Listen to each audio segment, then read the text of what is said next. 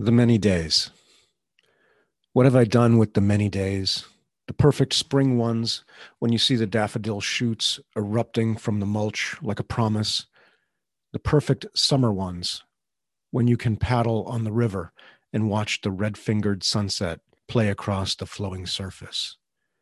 The perfect fall ones, when the sun is low and there is a morning frost on the grass, and the wet leaves smell like the turning of the world. Finally, what have I done with the perfect winter ones? The ones when you wake to brilliant white light reflected off the fresh snow covering the lawn you mowed in the summer, the leaves you raked in the fall, your kayak out on its rack, and the mulch beds where the daffodils lay sleeping.